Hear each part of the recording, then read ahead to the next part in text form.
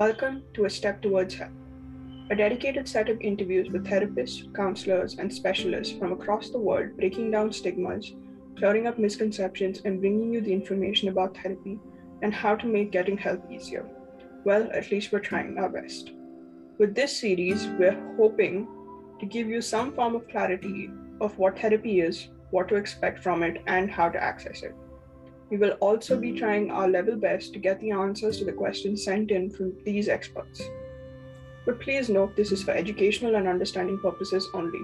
I would also like to issue a trigger warning before we begin. The discussion, the questions, they all range over topics of depression, anxiety, self-harm, suicide, addictions, eating disorders, sexual assault, and more.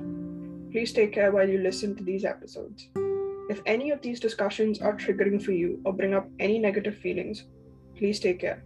If you still wish to listen, please do so with a friend or someone you trust around. If this isn't immediately available, please wait till you find yourself in the right headspace and with the right tools and environment accessible to get into such a discussion. Thank you and take care.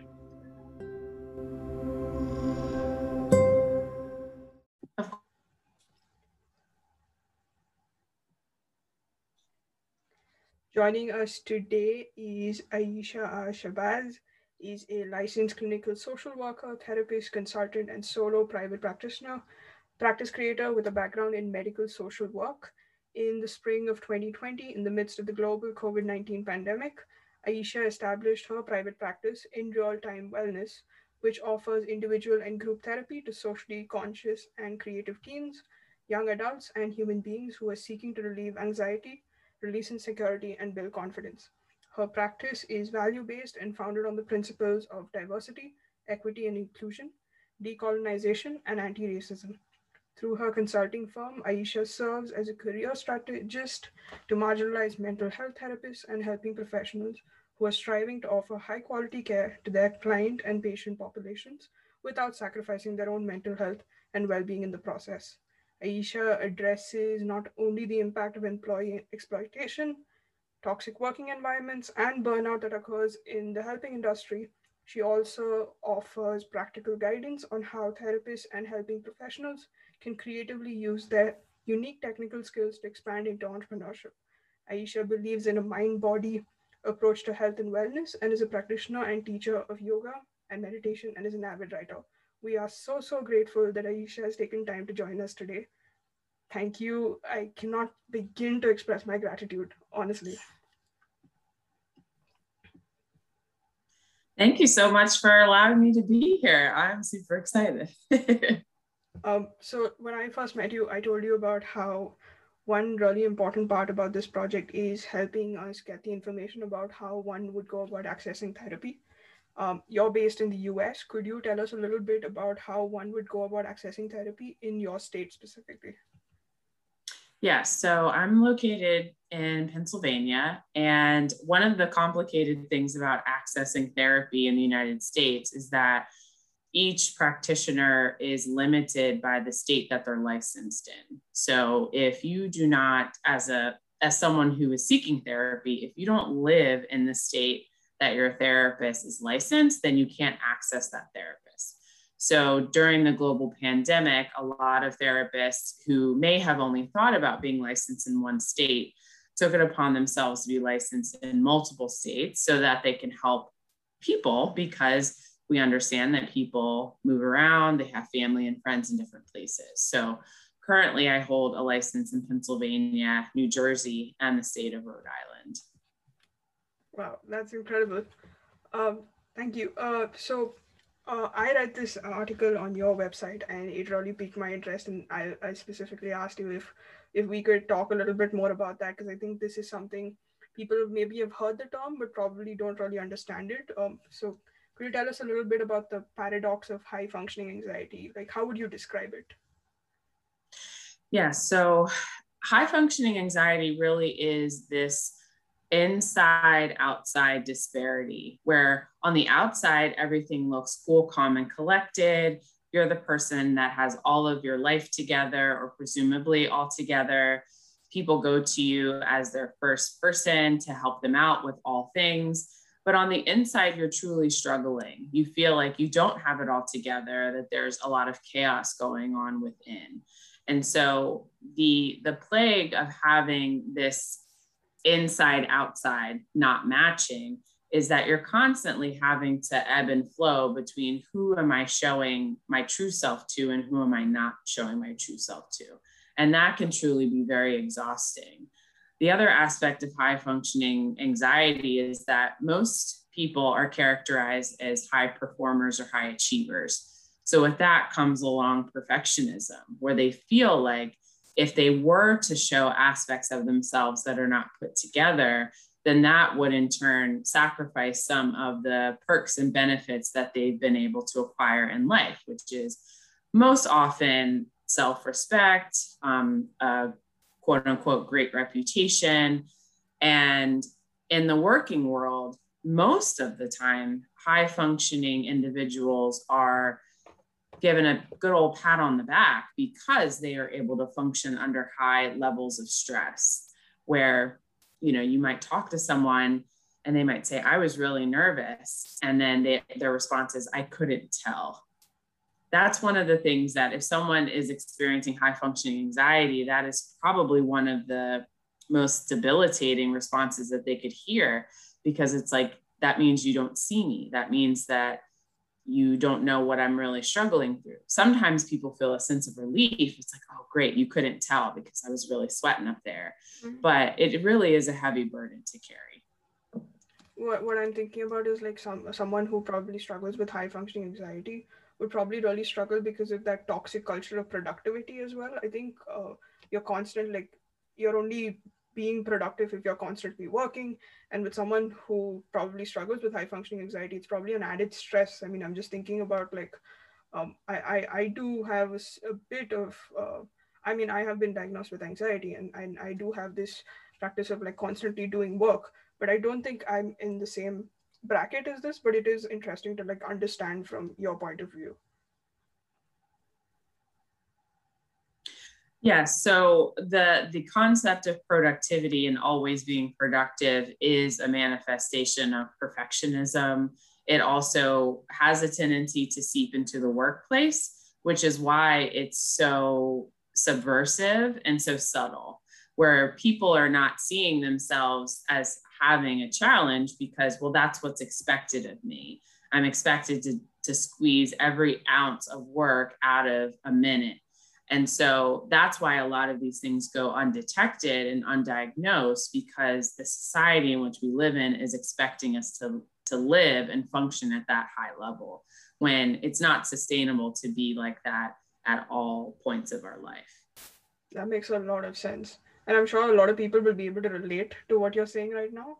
And I think just like being able to relate, you're validating them. Like you mentioned that statement about how if you've said it to someone that it didn't look like it, and you like you kind of described it that like, okay, you're not seeing what I'm going through, but you just saying that this happens, and I'm pretty sure that right now they're thinking like, I feel seen. Yeah, that really is the intention of talking about these topics of mental health, is to help people feel validated in their experience, but then also to limit this fear of like, I must be the only one. I absolutely agree. That is kind of the core principle behind the creation of Mind Matters as well, like creating that sense of community where people understand that what they're feeling, it's not just them, they aren't alone, and that there are people with similar experiences, and that to help validate them and their experiences.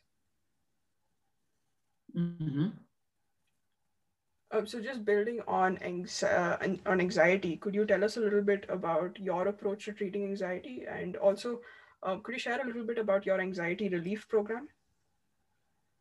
Yes. So how I treat anxiety is, it really is focusing on the person first. I'm asking details about their lived experience without putting it in the context of, oh, you have anxiety. So I'm really looking at, how is their sleep? What are their eating habits? How are they functioning in day-to-day life? And then we're determining whether or not that is the clinical diagnosis of anxiety. Earlier, you asked the question of how do people in the United States access mental health? most people in the United States access mental health through their healthcare insurance. And most people in the United States can only access mental or health insurance through their employer. Now, because of certain legislation, there has been an opportunity for people to access healthcare and insurance outside of employment, but the majority of people still access it through an employer. So the reason why I point that out is because health insurance companies require us to diagnose someone in order to justify why they're getting a particular service. So a lot of times people will feel very uncomfortable with saying they have a certain mental health diagnosis. And how I approach it is it's a necessary component if you want to use your health insurance, but it's not something that I am striving to pigeonhole you in. I truly am looking at what your lived experience is like. And if we have a common language that we're speaking, whether it's sleepless nights, restlessness, racing thoughts, that's the focus. It really isn't about the diagnosis itself.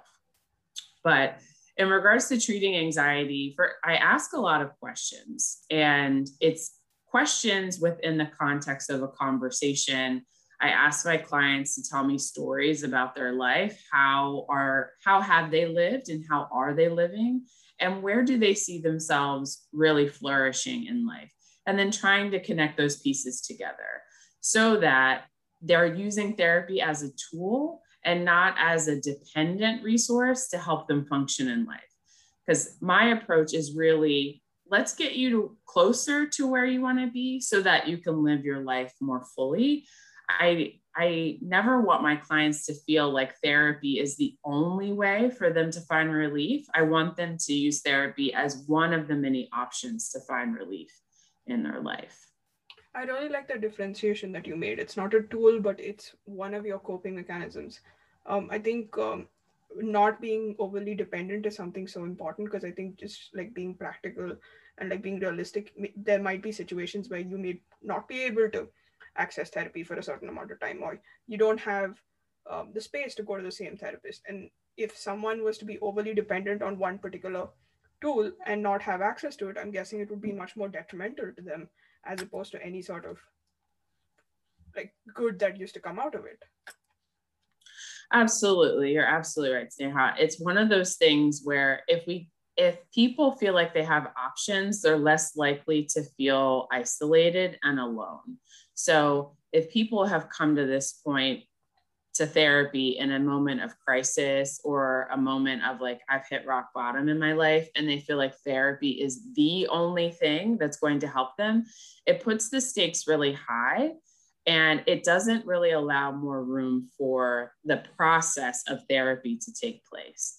But if they can see therapy as an option, one of many options to help them find relief, then they can enter into the process of therapy with a little bit more ease and comfort as we try to narrow down how can we get you closer to living the life that feels good to you.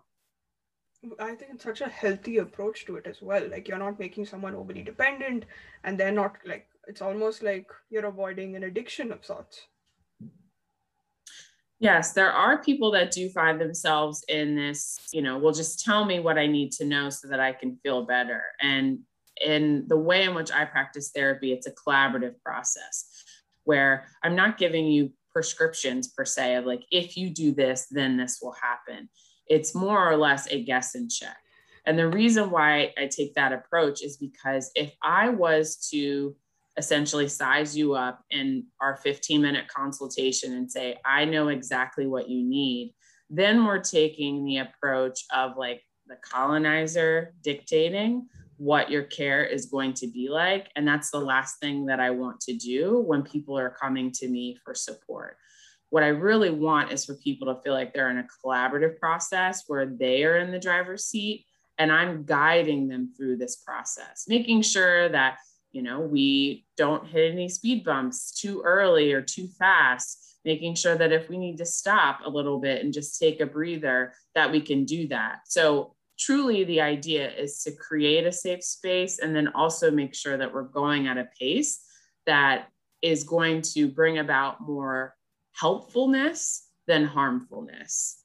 The other point that I wanted to bring up is that when we're going to someone and we're seeking support, like I know for a fact that therapy is going to be useful for me, I think we also have to consider the level of input that you're going to put into that therapeutic process. So I believe that therapy shouldn't be this, the therapist is telling me everything that I need to know, but also the therapist isn't doing all of the work. It's truly collaborative. So there's work that both the therapist and the client have to do in session, but most of the work is happening outside of the session.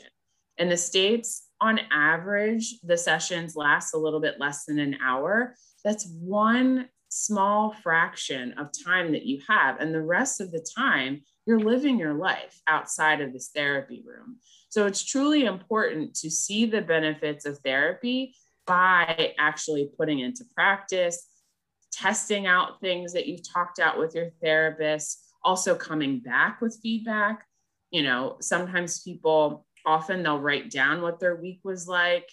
If I'm seeing them weekly, they'll say, okay, these are some things that happened this week that I want to go through with you. Let's brainstorm to figure out how this cannot happen again, or if I can decrease any incidents that happen during the week. And so with anxiety, we're often looking at how anxiety manifests for that particular person, because anxiety doesn't look the same for everybody.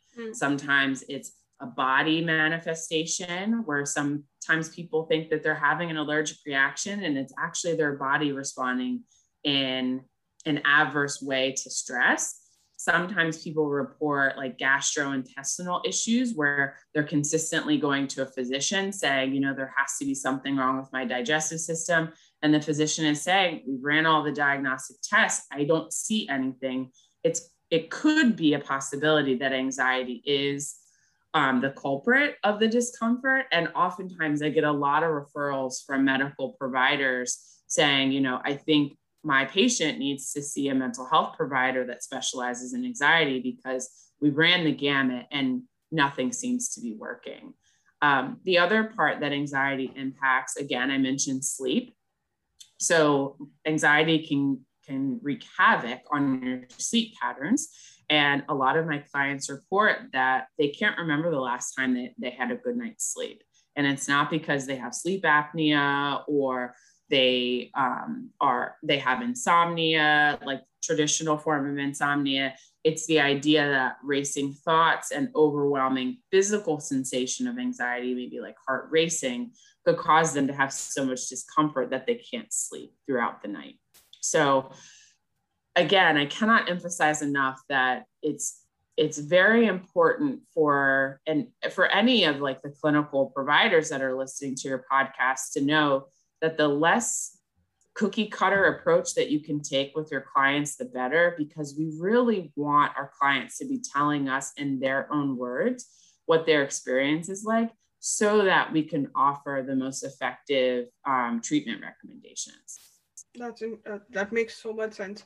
I was just thinking, my own a little experience that I had a couple of years ago. I had an intense amount of stress with finals, and people in my, like, I had known that I have physical reactions, like with my anxiety it does like manifest into like physical reactions for me, and this was the first time that people around me had actually seen it.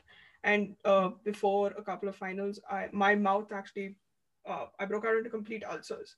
My entire mouth is filled with ulcers, and people around me would like, this isn't anything related to your head, and was continuously and they were like, oh, it's a B complex, you have like you're deficient in B complex. And at that point in time I just wanted to like sort of, I use that as an example of like trying to show them that your mental health issues do manifest in your physical body as well. So I actually told them, let's go take a blood test right now and I will prove to you that I have no deficiency whatsoever. And that was the first time that they actually saw it. We did the test and I didn't have any deficiency. But right after like the final that was causing me that much anxiety was done, a few hours later, it was physically seen how my ulcers were actually reducing. And that's when it was the first time people noticed that there is like this connection between your physical health and your mental health. Like it does like manifest into this one. And that's what kind of started the conversation for them as well. So when you were talking about that, it made a lot of sense. And even the sleep thing, I could relate to a lot of that. Yeah, I wish more people really recognize the relationship between the physical body and the emotional well-being that we have. They really are interconnected, and I don't believe that they're separate at all. And so many cultures from around the world have proven this time and time again, like thousands and thousands of years ago.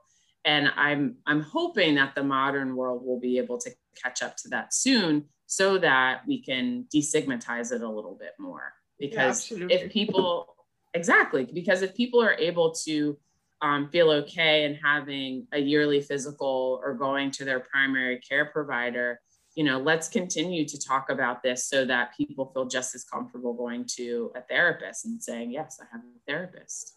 I mean, exactly. I mean, people, we're never hesitant to go to see a doctor when we have a headache that hasn't gone for about a week, or a cold that hasn't like relieved us, or we've broken a bone. But like the moment it's with your head, like there's just so many questions, like why, what, no, I can handle it myself. That I can handle it myself, and that you're supposed to handle it yourself, is just something, is like this conditioning that we've had for years and years. And I think just having these kind of conversations and like normalizing it, like, okay, I know I'm struggling, I needed help, and I went and decided to get help. I think the more we can have these kind of conversations, only how you break down that notion, like I can do it myself. Yes, yes. And that idea of I can do it myself, that toxic individualism, plays a lot into this idea of decolonizing institutions, decolonizing our mindset. And, there are a lot of scholars out there and social justice advocates that believe that these systems of oppression really do have like their toxic tendrils in every fiber of our lived experience. So this idea of I can do this all on my own, individualism, it's said to be a characteristic of white supremacy. Perfectionism, again, is said to be a characteristic of white supremacy as well. And so that's one idea that I talk with my clients with, as well as the therapist that I mentor, is let's look at all the different aspects of the system of oppression and see how that shows up in the therapy room. Let's see how that shows up in life. And if we're able to look at this problem in a different way, then it's possible that we'll be able to do things differently and more effective to alleviate all of this pain and harm that has been, as you put it, like been going on for years and years. It's like, systems of oppression aren't new, right? Yeah, but our idea and our understanding of it is new because we live in a global world where we're having more conversations about this with people from all walks of life. And it's like, oh, you have that experience? I have that experience too. That's interesting. So the more that we become curious about these systems of oppression, the more likely we are to dismantle them and not be as affected by them over time. Absolutely.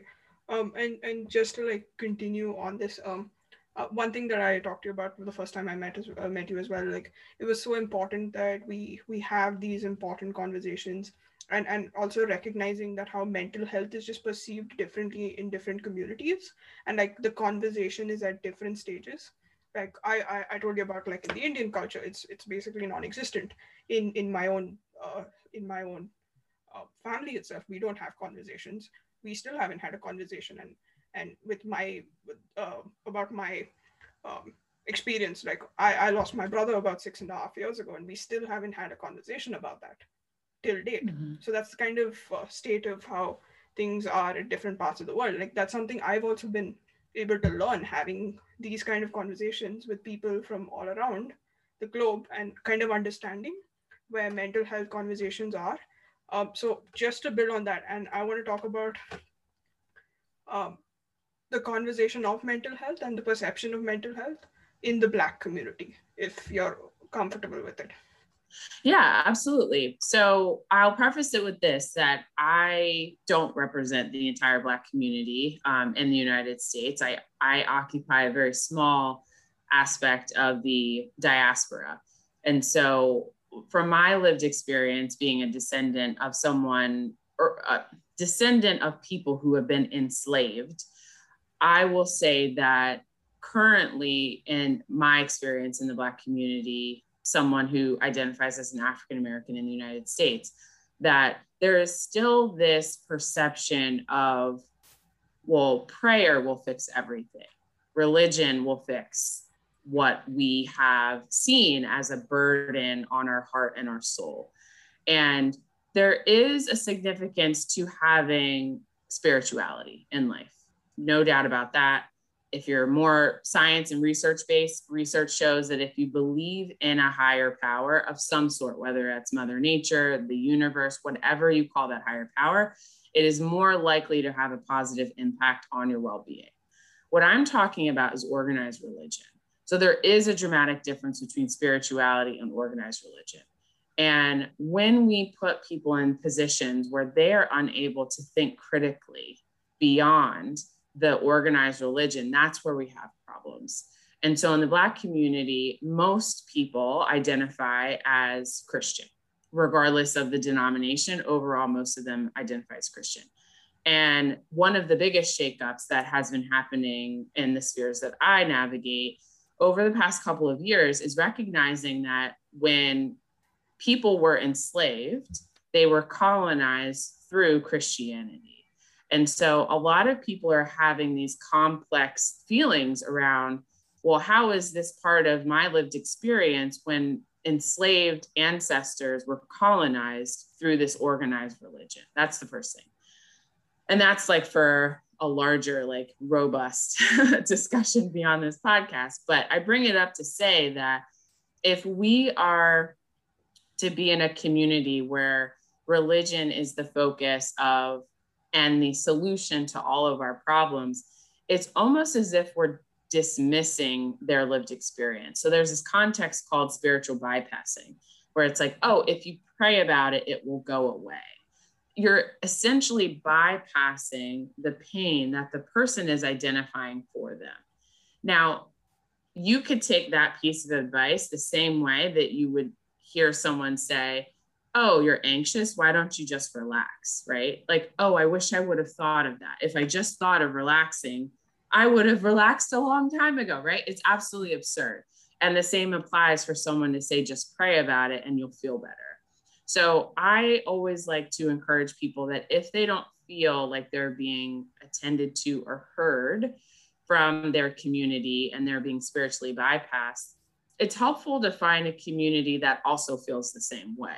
So if you have a collection of friends or either a subset of your family that is just like, you know what, I'm really annoyed at the fact that they always tell me to pray about it. Like, I need other solutions. Like, do you have anything else for me?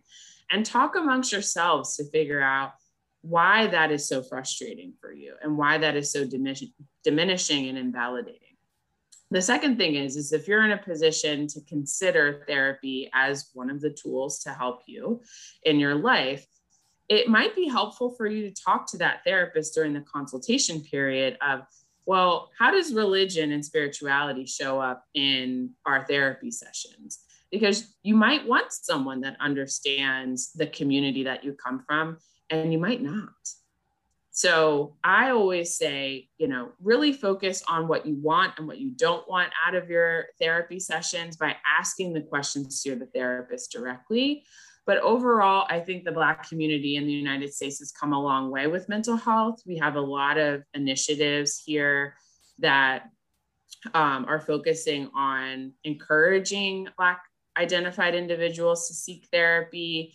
But one of the continued challenges is access to those therapists. So from a statistical standpoint, how it breaks down ethnically, most of the providers of mental health are white identified individuals. So for people that have experienced racial-based trauma or discrimination, they might not feel comfortable going to a therapist that doesn't at least identify as a person of color because they wouldn't inherently understand what it means to experience racism.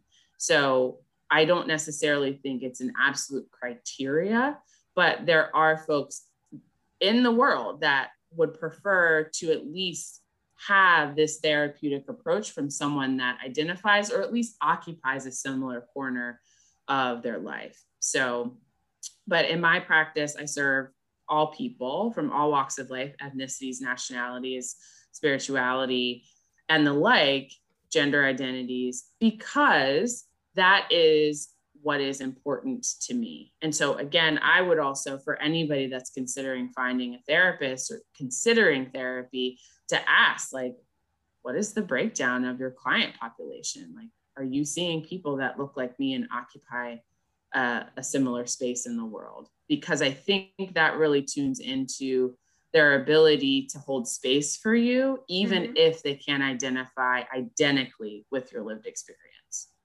That makes a lot of sense. It kind of comes back to like how the culture and the upbringing of ours has such a huge impact on our mental health, and it would sort of like frame the way that we approach things and how we think about things. And obviously, someone who understands where that particular thought is coming from would have you'd be able to create a better rapport and like actually sort of delve into those things, and like the treatment would be according to that as well. So that actually does make a lot of sense. uh, I'm so incredibly grateful for this entire, like, for this conversation and this project, because I'm personally learning so much. Like, I'm taking away so much information that's clearly, it's opening my eyes to things that I didn't know about, and it's given me so much food for thought. And I'm certain that even the listeners eventually, when we release this episode, are also going to have that same kind of experience. But like, just to continue on our current discussion, what do you think is the reason for this built up stigma around mental health, especially in the Black community? I think part of the reason is that historically we were not given an opportunity to take care of ourselves. Historically, in the United States, Black identified people were expected to work and not rest. You don't need to take care of yourself because you're not even a person, you're a piece of property. And so to be able to counteract all of that generational trauma is very difficult. And, you know, a lot of times people say, like, oh, that was over 400 years ago. Well, I mean, it really wasn't that long ago. When we think about the civil rights movement, like, to this day, people are still alive that were experiencing the civil rights movement. So to, again, diminish and invalidate the experiences and say, like, oh, that was your ancestors. Like, no, we're actually still living these moments. So I think that's part of it, is the historical trauma that has gone on. The other thing is that there are so many aspects in the United States that are diminishing lived experiences of Black identified people that it feels nearly impossible to swim against that toxic current. So just a few days ago, Derek Chauvin was sentenced for the murder of George Floyd. And, you know, at multiple levels of the trial, there were these moments of letdown where people could not feel like they could feel vindicated by this justice because they knew that it wasn't going to last, right? It's like, oh, he was sentenced for, I believe it was 22 and a half years. Yeah. And people are saying, but he probably won't serve the whole time, you know? So I think it's just kind of being beat down over and over, century after century. You lose hope. And so this idea that someone is painting, like, oh, if you go to therapy, things will be better. And it's like, really? Is it really going to be better? Because it's probably not. And so I think part of the stigma is that people just don't believe that talking to someone on a regular basis is going to help them feel better, because the systems of oppression are built to tear us down and not to lift us up. So it is very hard to hold on to hope when things feel and are really hopeless for a lot of people. That makes so much sense. The years and years of conditioning and being told, and especially the intergenerational trauma. I mean, of course, I mean, and I understand, like, people saying that it wasn't that long ago. It's invalidating experiences, and it's just not true. Like, yeah, absolutely. You know, my mother, she is from the South, and she remembers the day that her school was integrated. And she remembers the day that her mom asked her, do you want to go to an integrated school or do you want to stay at the school for Black children? Like my mom. So it wasn't that long ago. And so I think at any point, if someone says to you, you know, oh, that was so long ago, challenge them in that moment if you feel safe enough to do so, to say, well, how long ago is long ago? Give them some facts, give them some details, because you can't tell me that my mother, who's in her mid 60s, was a long time ago. She has a lot of life to live, right? So the other thing that I would encourage people to hold on to whenever they're feeling invalidated by their lived experience or the lived experience of their family or ancestry is to create community that validates your experience. I can't say that enough. I'm not saying to remove yourself from the society that you're living in, because I think change does have to happen within, but create that sense of safety in the community that you're in, because I tell you, you are not alone in your experience. And because we live in a global society, connecting to online resources, online communities is the best way. If you feel like I am the only one, Aisha, I'm the only person that lives in my town, my county, my village that thinks this way and that has this experience. The benefit of having access to podcasts like these is that there are many listeners out there that have similar experiences, and you can connect with them in order to say, wow, you're not alone. I've had this experience. Let's support each other through this journey until something else can be different. It's really interesting, because a couple of days ago I had a conversation about how community can be a coping tool, and we were kind of breaking down like how it's such an important aspect of life, and like as human beings we want to connect, and just the having a space where someone has a shared experience, it creates a bond between people. There's a level of trust, and again it's about validating experiences and like just feeling seen. And I truly believe community can be such a huge an effective coping tool, not just a coping tool, but something that creates this sort of uh, I don't know, a space where we feel safe and like seen, and that's like a game changer when it comes to like just living life. I agree with you 110%. Absolutely. Community is one of those things where if you have it, you know it. And if you don't have it, you know it. And if the global pandemic has taught us anything, it's that community is the thing that keeps us thriving in life. Oh yeah, absolutely.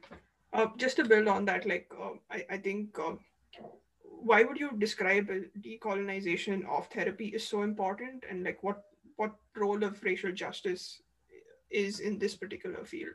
Like just building on what we've been talking about already. Yeah, so decolonizing mental health and therapy and therapeutic techniques is important because we have to remember who created it. So the founders of therapy and therapeutic practices were typically white men. And so it is vital for us to look at all of the techniques and tools and strategies that were created, to keep in mind and ask questions like, who was this created for? Who is this meant to help and to serve? Is there a different way of looking at things so that this can be effective for multiple communities across the globe? And if it's not, can we alter it so that it can be effective? So again, looking at that top-down approach, like that doesn't work in a lot of different ways. And so can we create things in a more collaborative way? I think is the biggest part of decolonizing mental health and therapy is, can there be a breakdown of this hierarchy of clinician client? And can we just meet in the middle and just say, what is it that you are looking for from therapy? Let me see if that's a possibility so that we can work together towards a common goal. As far as how social justice infuses into this initiative is that I think we have to look at it from multiple fields, right? We have to look at it from the legislation aspect of like what laws are put in to protect people so that we can understand people's lived experiences. So for example, right now, there's a lot of things happening in the United States as we speak. But one of the topics that's coming up a lot is this idea of school boards teaching critical race theory. And essentially what it is can we look at a different perspective of what history was like and what stories we were told about what history has been? The second thing is coming up again is this idea of trans identified individuals not having access and being treated like human beings. And many school boards around the southern part of the United States are asking school boards to not allow school professionals and staff to address trans individuals by their gender identity, by their name. And so these are fundamental things. Call someone by their name. Identify them based on their pronouns. And yet there are people around the country that are fighting against these human rights. And so the reason why social justice fits in is that if we are not looking at the systems that are used and the institutions that are used to oppress people, we're doing half of the work. And so obviously racial social advocacy fits into that as well, because historically in the United States, the people that were prevented from accessing education were people of color, and not exclusively Black people, but there were also Asian individuals and indigenous populations of the United States. And so if we're looking at all of the populations of people that were colonized for the benefit of the colonizers of the United States, it is imperative that we look at how is that being influenced in institutions like healthcare, education, and mental health. So, and those are just three. I mean, there are so many things that we interface with: the financial industry, the banking industry, the legal system, and. But you can't have one without the other. And if we are refusing to look at the social justice impact, I don't believe that as clinicians we're doing our job and we're not serving our clients. It's so widespread, and it's so widespread, and like it really is affecting every different facet and every different field. And it makes a lot of sense that you have to like consider all of it when you're looking into treating someone as well, and especially in the field, like whether it's your resources that's coming up and all of it. Like it makes a lot of sense. But again, this is something I'm learning as well. Like, of course, I mean, I was aware of the critical race theory a little bit, about the legislation, but that again is just because, like I've mentioned, my field is law, and international law is something that I'm interested in. So out of the interest in that field, I do read a lot. So I was aware a bit about all of this, but clearly I cannot say that I'm completely versed with exactly what's going on. So again, these kind of conversations keep the information flowing, and like it really pushes you into reading more and understanding more. So thank you for bringing that up. Of course. And it's nearly impossible to know all of the things that are happening in all corners of the world. So I appreciate your humbleness in that and making an effort to learn. And I am doing the same, all of the many places around the world that are struggling. It's difficult to keep up. But I think if our intention really is to serve people with a full heart and an open mind, then it's okay if we are, almost kind of staying in our corner of the world. Like if legal is your corner of the world and you're a mental health advocate, I say you're knocking it out of the park. Oh, thank you. But you know what, when you mentioned this, I think what kind of comes into my head is like this sort of the concept of perfectionism and in activism. Like I think it's such a heavy experience, like individuals that are trying to like make a difference, and they constantly feel like, okay, if I'm not doing it 100% right, am I doing it right at all? And I think that itself can be a discussion on its own, but that's kind of like what immediately came into my mind when we were talking about this. Yeah, absolutely. I feel like that would be such a great podcast episode. I would absolutely love to do it. But like just to like continue, like how does discrimination and systems of oppression impact someone's relationship with anxiety? If we go a Yes. little bit more specific now. Yes, yes.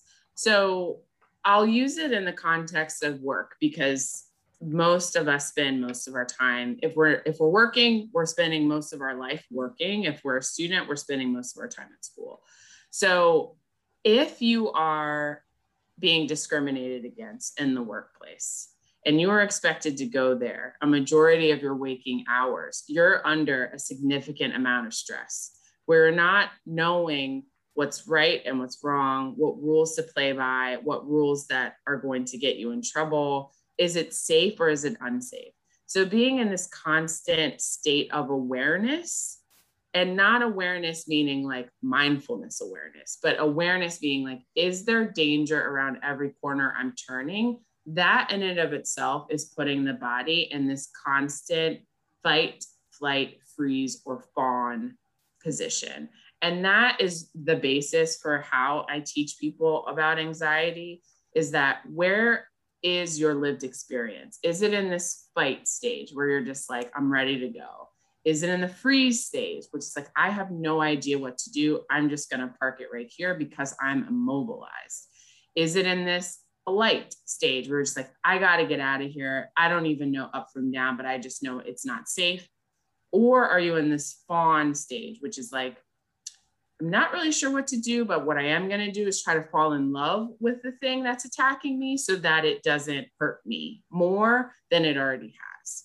So when we're in this constant state of heightened awareness, it causes this dramatic impact, not only on our brain, our organ, the brain, but also on the different aspects of the body.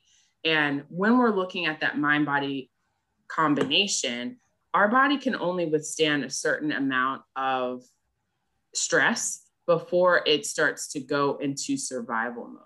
So if you imagine that you're going to a workplace that you're being discriminated against, and then you're having to function in a heightened state because you are overwhelmed, and then feeling like you're in survival mode, some things start to shut down. And so how discrimination impacts anxiety is that it will often heighten the intensity of anxiety, where you get that restlessness, that inability to eat, maybe nausea, maybe these racing thoughts, second guessing yourself. Maybe I should say this, maybe I shouldn't. Maybe I need to walk on eggshells, maybe I don't. So it's always like you're tiptoeing around things all the time, trying to see like, am I going to hit a landmine? Am I not? That is truly how discrimination impacts anxiety. It just cranks it up 1,000 notches. I can't even imagine how mentally exhausting it would be, like 24/7, to be this aware of the possible like harm that could happen. And thank you for breaking down that fight or flight, freeze, and fawn states of existence. I recently only understood, like, I think like a common individual only knows about fight or flight. I mean, that's what I had known. Freeze was something I recently learned through one of these discussions itself, and now again the fawn one is something else that now I've learned. Yeah, it's a fascinating way to conceptualize anxiety, and that's one of the things that I really love about my work, is that I do get an opportunity to teach people about these concepts that really seem on its surface, for some people, super complex, and for others it's like, oh, it's just anxiety, like it's fine, you know. And it's like, for some people it is fine, right? Because anxiety is a natural phenomenon that happens in our body. It's the thing that keeps us alive, right? If we didn't have anxiety existing in our body on some level, if we saw a stoplight and then we saw a car coming, we wouldn't be able to be like, oh, keep yourself on the curb because I am potentially in danger, right? It would just be like this carefree, loose abandon. You know, we wouldn't get this sense of like, maybe I should go this way instead of that way. So anxiety is not the problem. The problem becomes when anxiety becomes unmanageable. The problem becomes when anxiety is ruling your life. So if you are immobilized by anxiety, that's the problem. If you are so afraid because of anxiety, that's the problem. So I can't emphasize that enough, because a lot of times people will say, like, so what? And I'm like, well, you don't have the same lived experience as everybody else. So again, let's not invalidate people. Let's ask questions. Let's get curious. Just to build on that, like, how would you sort of describe, like, what happens when we don't effectively manage this kind of anxiety? Yeah, so it all goes back down to the response of our body, right? So if we are in a heightened state of stress, eventually our body will not respond accurately to external stimuli. So we do, like, say for instance, I'm in a room right now. If someone was to knock on the door and I was to literally jump out of my chair and scream, that is not a typical response for someone knocking on the door, right? So we want to be able to notice that, are we accurately or congruently responding to external stimuli? If we notice that we're not, then something needs to be discussed a little bit further. Another example that I can give you is, a lot of my clients, they might describe anxiety feeling on edge. Like if someone was to ask them, like, how was your day? They would like get an attitude like, what do you mean, how was my day? How was my day supposed to be?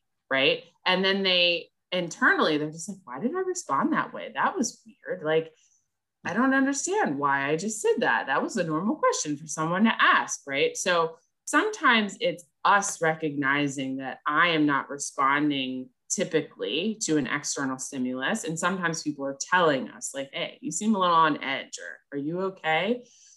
So that's one of the biggest things, is that's how you know that anxiety is ruling your life, when you're responding to external stimuli in a more intense way than is necessary. One of the things that I really wanted with this particular series is sort of like explain these kind of concepts in ways that we can really understand and like picture it and visualize it. And you're just giving these wonderful analogies and like examples that are really like breaking it down and so easy to understand. And it's like someone's wound up so much, and after a certain point, like your example of the knocking of the door, if someone were to knock on the door and you jump up and scream, like, I think anyone would understand that's an extreme reaction for a very small an extreme reaction for a very small action. And just like to understand that, I think, thank you. I mean, that's what I basically want to say, because that's what we wanted to do with this series. Like, sort of like I mentioned to you, in this field there's just so many terms and technicalities. I think it gets lost in translation, and people are so like hesitant because of like these very specific medical jargon or whatever it is to like understand more, and maybe sometimes it just goes over their head. So when you break it down like this, so simple, it's so easy to understand. And like, I know it's making a lot of sense to me, and this is nothing. My field is not this at all in any way, in any shape, size, or form. Like, I can break down legislations for you, but I cannot understand how the brain works. But I am able to in the way that you're breaking it down for me right now. I appreciate that. And the way that I describe and teach about anxiety with here on this podcast is the same way that I talk to my clients about it. I really feel like you have to be able to. I remember one of my professors saying in college that if you cannot teach someone who has no idea what you do about what you do, then you don't know it well enough. And so I really learned at a very early age in my career of like, how do you describe what you do to people so that they don't get lost, so that they understand how it's relevant to them. And I appreciate your feedback so much, because I think therapy is also one of those ways that we can just naturally relate to people. We're having a conversation. We're talking. We tell stories to one another all day. Just tell me a story. Tell me what's going on in your life. It doesn't have to be this big, grandiose terms and this and that. I mean, I studied neuroscience as a college student, so I can go full on with the neurotransmitters and the parts of the brain, but it's like, for what purpose, right? I don't want to lose the intention behind this, which is to have a conversation with people who want to understand anxiety in a more tangible way. And that is decolonizing, making sure that things are not so upper echelon that people get super lost. It's like, oh, well, I guess she knows what she's talking about because she's a therapist. And I'm afraid to ask her what she really meant. So I'm just not going to bother. Like, no, if at any point in time someone has a question about what I've said, I don't want you to take my position or my words as the gospel. I want you to challenge and ask. So I always invite people to do that, whether it's a client, a workshop that I'm doing, anybody that I'm mentoring, because that is the act of decolonizing any institution, is asking questions. That is incredible. And I did not know about the neuroscience bit. But no, but just that's exactly what I mean. Like, you could have easily used these extreme terms to sort of like give a very textbook explanation about everything, but you've used such understandable and relatable analogies. It really makes so much sense. And like, I've actually grasped the concept so well, and it's just in one conversation. Thank you so much. I appreciate that. So we talked about what happens when we don't effectively manage anxiety. So could you maybe tell us a little bit, maybe some suggestions or like coping mechanisms for when anxiety is operating at such an intense level? Yeah, so one way is to focus on prevention. And I'm not saying that if you do have anxiety, like all hope is lost, like, oh, well, I can't prevent it because it's already here. What I mean is, if you know that there is a specific moment that anxiety really kicks up, let's say anxiety kicks up at nighttime, and you're just like, I cannot sleep, my anxiety is the highest at night. One thing to do is to practice a coping skill before your bedtime.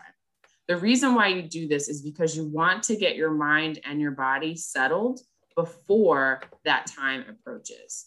Because if you create this direct relationship with, I do this one thing when I am super stressed, it is automatically creating that relationship so that it's ineffective, the coping skill. So the more often you do it outside of the high impact stress moment, the more likely it is to be useful to help you reduce the feelings of anxiety, or at least cause a little bit more relief. So an example that I can give is, there are a lot of people who say like, oh, practice yoga, right? Oh, you have anxiety? Practice yoga. You'll feel so much better. I'm like, please stop telling people that. What would be more effective is asking people, what are you currently doing to relieve your stress? Have them tell you, oh, well, I smoke cigarettes. Okay. Is that the most effective way to relieve your stress? Probably not, because smoking cigarettes has a toxic impact on other parts of your body. Tell me other things that you do to relieve stress. Well, I listen to music. Okay. When do you typically listen to music? When I'm having a really terrible day at work. Okay. What kind of music do you listen to? Heavy metal. Okay. How do you feel when you listen to heavy metal? Well, my heart's racing and pumping, and like, I'm just like feeling the heavy metal. Okay. How do you feel when you're anxious? My heart's racing and I feel pumped up. All right. So perhaps listening to heavy metal when you are stressed and overwhelmed is not the most effective way to alleviate your anxiety. Let's do the opposite of that. So I always encourage people to go to the opposite feeling that they're seeking. So if anxiety feels heart racing, pumping, and intense, do something that is the opposite of that. So if someone is listening to music, okay, is there another genre of music that you listen to? Oh yeah, I like classical music that's a little soft, think ballet. Okay, cool.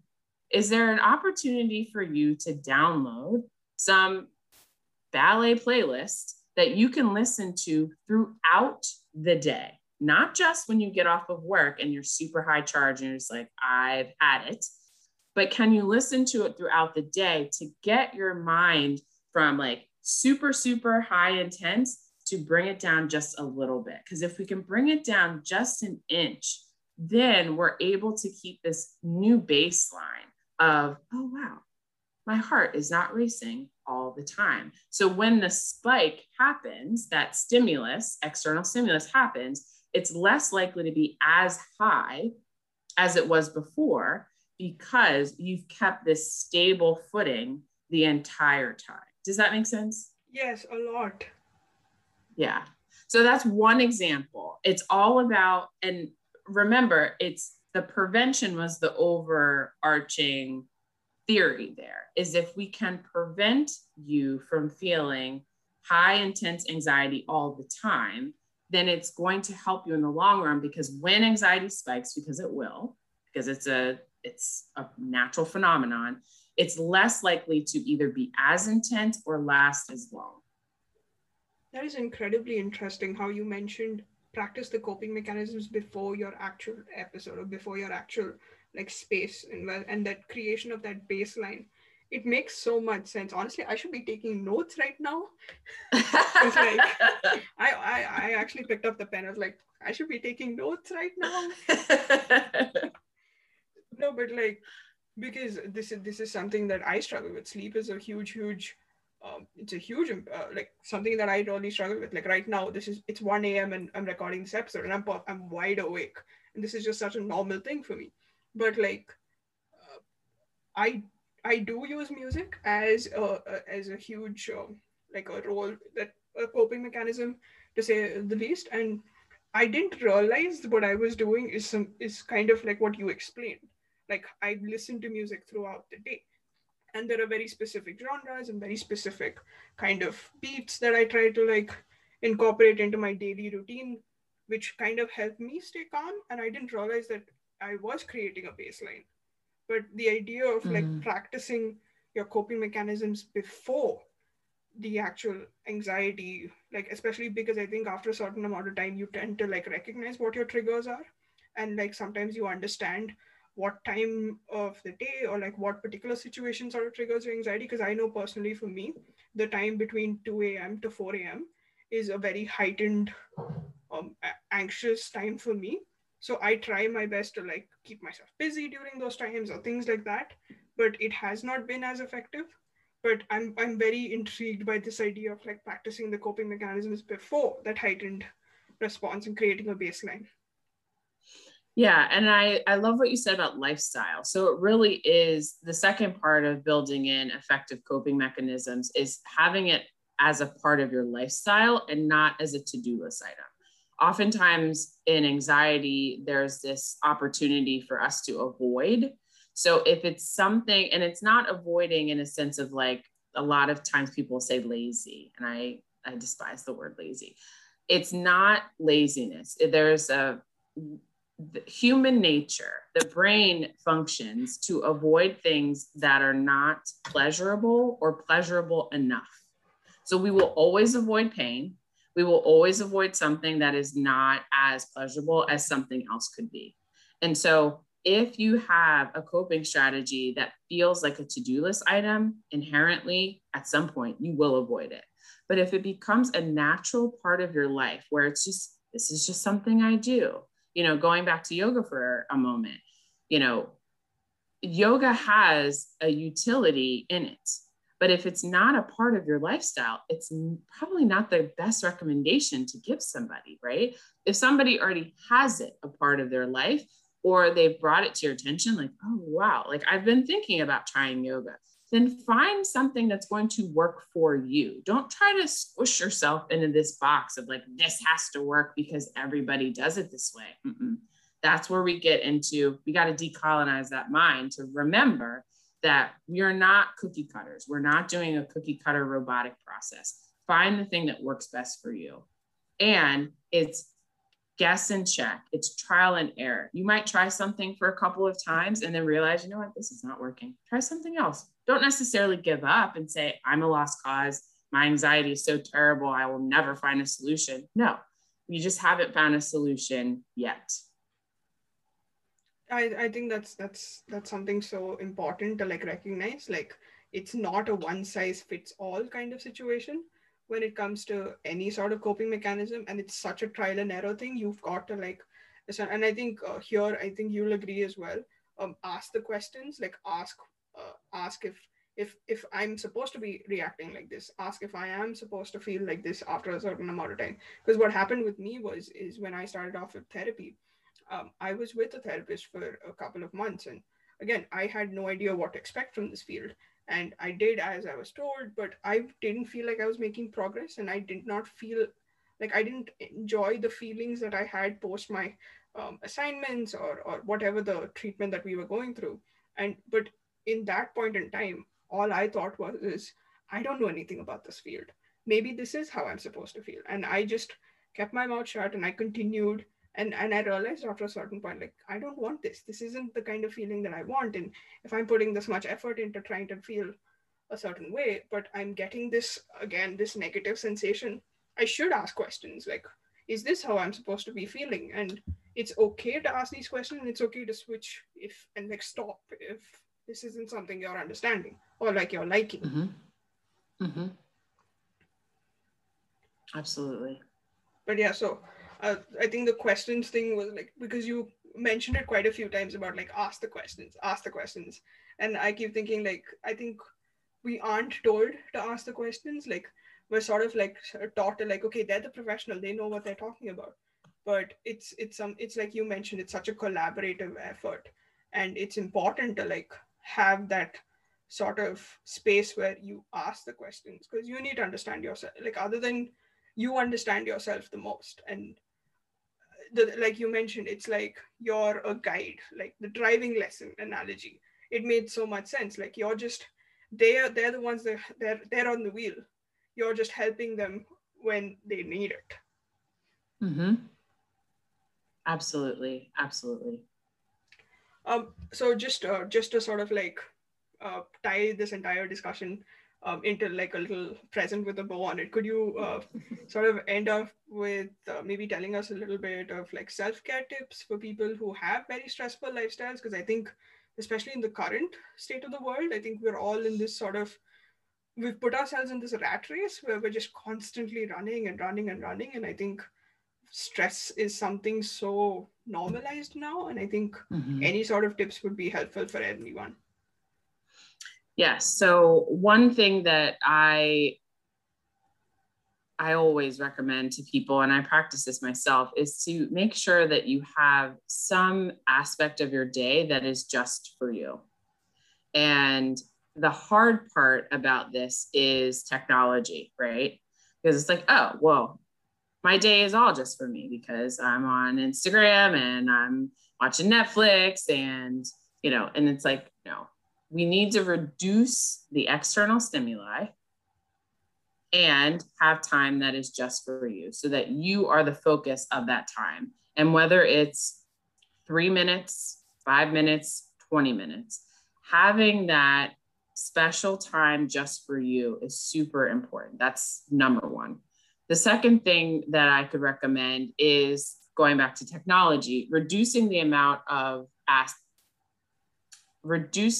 the access to technology just by a little bit. I'm not saying you have to go, without technology for a week, which is something that I did and I truly enjoyed it a lot. But I think there is something to be said about reducing our access to technology. One aspect, and I'll get a little nerdy on you. So a lot of people during the global pandemic, they Zooming all the time, just like in front of a screen constantly, because that's really one of the most safe places that we could continue to live and work. And most people through that time purchased blue light glasses. I'm wearing blue light glasses right now. I don't wear glasses to see. And the benefit of reducing your access to technology is that you're actually giving your brain a rest. So the blue light wavelengths that come through technology screens, laptops, TVs, cell phones, tablets, after you either close your eyes or step away from the technology, the blue light actually is still activating and running your brain. It's almost as if you're still sitting in front of that device. And so the more that you reduce your access to technology, the more likely your brain is actually going to be able to rest, to recharge, to focus on the other things that you want it to focus on. So those are my top 2 tips. Carve out time that is just for you. Doesn't matter how little, or the more the better, in my opinion. But it doesn't matter how little, if it's 3 minutes or more. And then second is reducing your access to technology. Again, it could be 3 minutes at a time. And if you can't, because of the nature of your work, I highly recommend investing in blue light glasses, because this will cause a filter from the screen to your brain to filter out some of that blue light to keep your brain up at night and during the day. So I constantly forget to wear my glasses because that's just the kind of person I am. Now I'm going to keep this in mind. I'm going to put them back on because these are blue light as well. And again, I got it because... All right.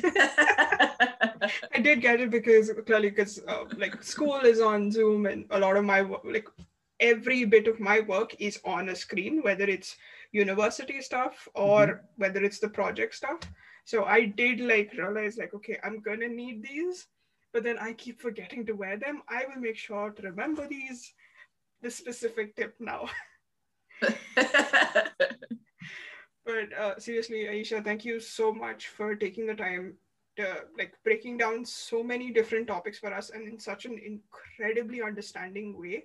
Like I've genuinely learned so much from this discussion, and like so many tips that I can personally practice in my own life, and I'm sure that the listeners are going to learn so much. Do you have any final thoughts or any words you want to leave for the listeners before we end? Yeah, again, I just want to thank you so much, Sneha, for inviting me to do this. This was a joy for me and was truly the highlight of my day. So, and will be the highlight of my week, I think. So thank you so much for this opportunity. It was so much fun. I would just say for all of your listeners out there, just know that you truly aren't alone in your experience that you're having. Whether it's anxiety or any other life experience that you're currently having or had in the past, you don't have to feel as though that you're alone, because you're not. So whether it is safe for you to reach out for help, I don't know. But if it is safe for you to reach out for help, please do so, because there are people waiting for you to embrace your life fully, and you deserve so much in life. And I hope that you reach out and get it. Those are incredible words to end by.